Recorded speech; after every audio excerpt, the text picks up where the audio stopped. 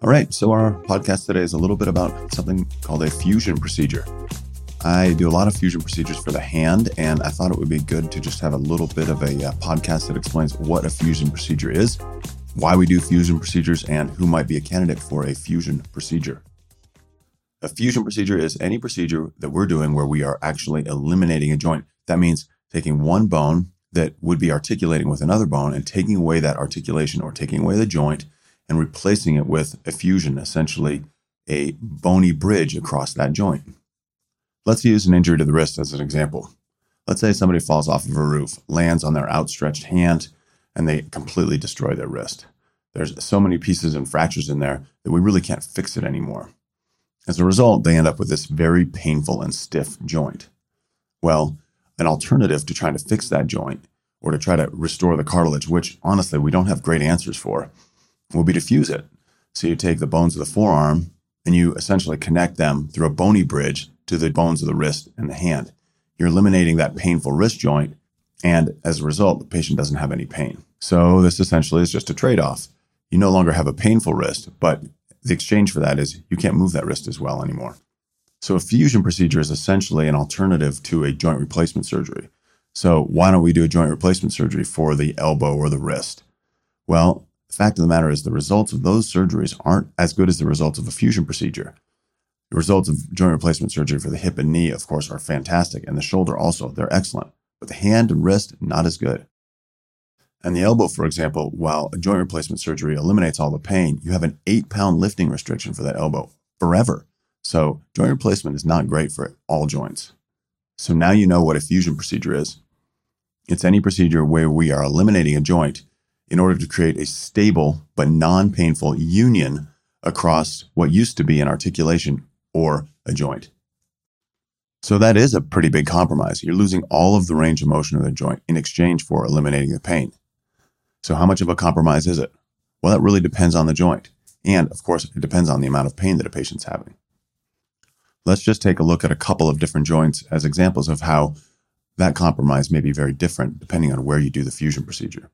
So let's use the elbow as an example. Let's say somebody has a really terrible injury to their elbow and all the cartilage is destroyed in there. That can be a devastating, life-changing type injury. So what do we do about that? Well, if we go down the road of a fusion, you really lose a ton of function. A fused elbow doesn't do that well. Think about it. What position are you going to fuse it in? You're going to fuse it in extension where the elbow's straight all the time? That doesn't work at all. How about if you fuse it at 90 degrees? Well, that works pretty great for some things, but getting clothes on and off is hard. And you probably can't eat unless you have a really long fork. So doing an elbow fusion is not a great operation. You'd really have to have a pretty terrible elbow with no other options before you went down that road. So let's consider the opposite extreme. Let's say the distal phalanx of the index finger or the last joint of the index finger. That joint does fantastic with a fusion. Say somebody has a really bad injury to that joint and they fractured it, the cartilage is ruined, got a painful and stiff joint anyway. Well, you do a fusion across it, patients lose almost no function. You lose just a little bit of motion of that distal phalanx. It's not a big deal at all. So there you can see by example, there are some joints that do really well with a fusion and some joints that you probably shouldn't fuse. It may not be entirely intuitive to understand which joints are going to do very well with a fusion. For example, wrist fusion, you would think that would be a tough one because you lose all the range of motion in your wrist. You can still pronate and supinate or twist your forearm, but you can't flex or extend your wrist anymore. Well, that seems like it'd be pretty debilitating. But fact of the matter is, patients who get a wrist fusion typically have really painful and stiff wrists before the surgery, so they don't have much motion there anyway. And then you're going to eliminate all of their pain. So if we can put the wrist in a functional position, wrist fusions do great. When we're fusing a particular joint, we always consider what the patient's occupation is and what their hobbies are. So, for example, if I'm doing a wrist fusion as a cyclist, I might put his wrist in a little bit more extension than if I was doing a wrist fusion for a pianist, for example. So let me very briefly explain how we do a fusion procedure. Essentially, we make an incision on the back of the hand or the back of the wrist, meaning not the palm side, the other side. We go down, we find the joint, we cut out all of the cartilage on both sides of the joint. We smash those two ends of the bone together, and then we stabilize them either with pins or a wire or perhaps a small plate. We then allow those two bone ends to fuse together or heal together. That process usually takes 6 weeks, and you're immobilized for that time. There usually isn't much rehab associated with a fusion procedure because we're really trying to get things to grow together or stiffen up. There's no motion that we're trying to restore. Okay, so now you know how we do the fusion procedure and what the rehab looks like. Let's talk a little bit more about some other considerations that we have to make when we're deciding to do a fusion. Now, something I'm always talking with patients about when we're considering a fusion procedure to eliminate the pain in a joint is, how much function am I going to lose? I want to be back to normal. People are having to make a compromise. They're losing that range of motion, but in exchange, they don't have a painful wrist anymore. So it's tough to talk to people about this because I have to usually say, hey, listen, you didn't come to me because your wrist is normal. You came to me because your wrist is a disaster. I'm not going to get you back to normal, but what I'm hoping to do is to get you back to your normal activities. Let's use an aggressive skier, for example. Say somebody had a bad crash 10 years ago. Now their wrist is completely jacked. They come into me and they're like, Erik, my wrist kills every time I plant my pole. I didn't even go skiing last week because my wrist hurt so bad. We might get an x-ray and look and see, oh my gosh, that wrist is terrible. Of course it hurts every single time you plant your pole. You have bone-on-bone arthritis in that wrist. At that point, I might suggest a wrist fusion, and the response I oftentimes get is, no, Erik, you don't understand. I'm an aggressive skier. I need to be able to plant my pole like I used to be able to. What I would tell a patient at that point is, I'm sorry, but that ship has sailed.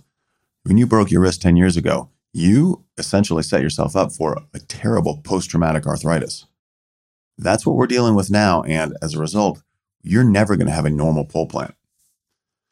I might tell this patient, listen, I can try an injection. We can wait and see how this thing does. But if it comes down to it and you still can't go skiing, why don't we just do a fusion? Because I guarantee it won't hurt afterwards and you'll still be able to go ski.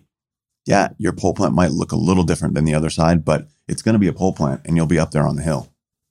Almost every time I do a fusion procedure, I end up with a patient who's telling me, yeah, I really wish I had done this a long time ago. My wrist doesn't hurt anymore at all. So we've learned that wrist joint does really well, distal phalanx does really well, elbow does really terribly. Most other joints are somewhere in between that. Not all of them are great, and almost none of them are terrible. The fact of the matter is, we're doing this usually for a terrible problem. Somebody who's already got a painful and usually a stiff joint anyway, so they can't move it before we're doing the operation. Now, they just can't move it, but it doesn't hurt. So let's talk for a minute about who might be a candidate for a fusion procedure. If you listen to my previous podcasts, I do a podcast on what is arthritis. Well, arthritis is degeneration in the joint. So fusion procedures obviously is one of our options for addressing that degeneration in a joint.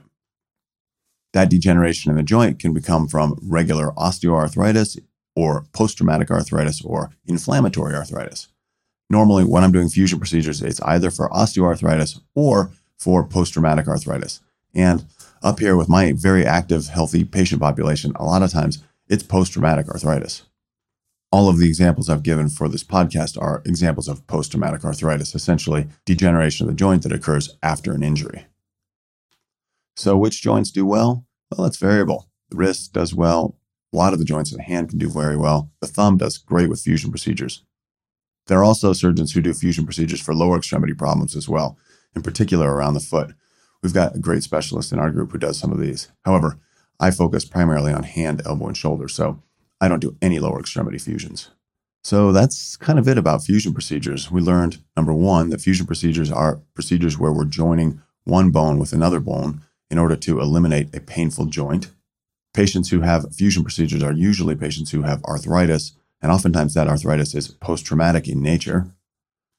We now know that a fusion procedure is an alternative to a joint replacement in joints where joint replacement doesn't do that well. We learned that the recovery after a fusion procedure is typically around 6 weeks, similar to healing a fracture. We also learned that fusion procedures at the end of the day typically do really well. The results are very satisfying, and as a matter of fact, these are some of my happiest patients. So thank you very much for listening. I hope you have learned something about fusion procedures. Hopefully this is a little bit less foreign and a little bit more understandable with regard to how this might be a great option for a degenerative joint in the upper extremity.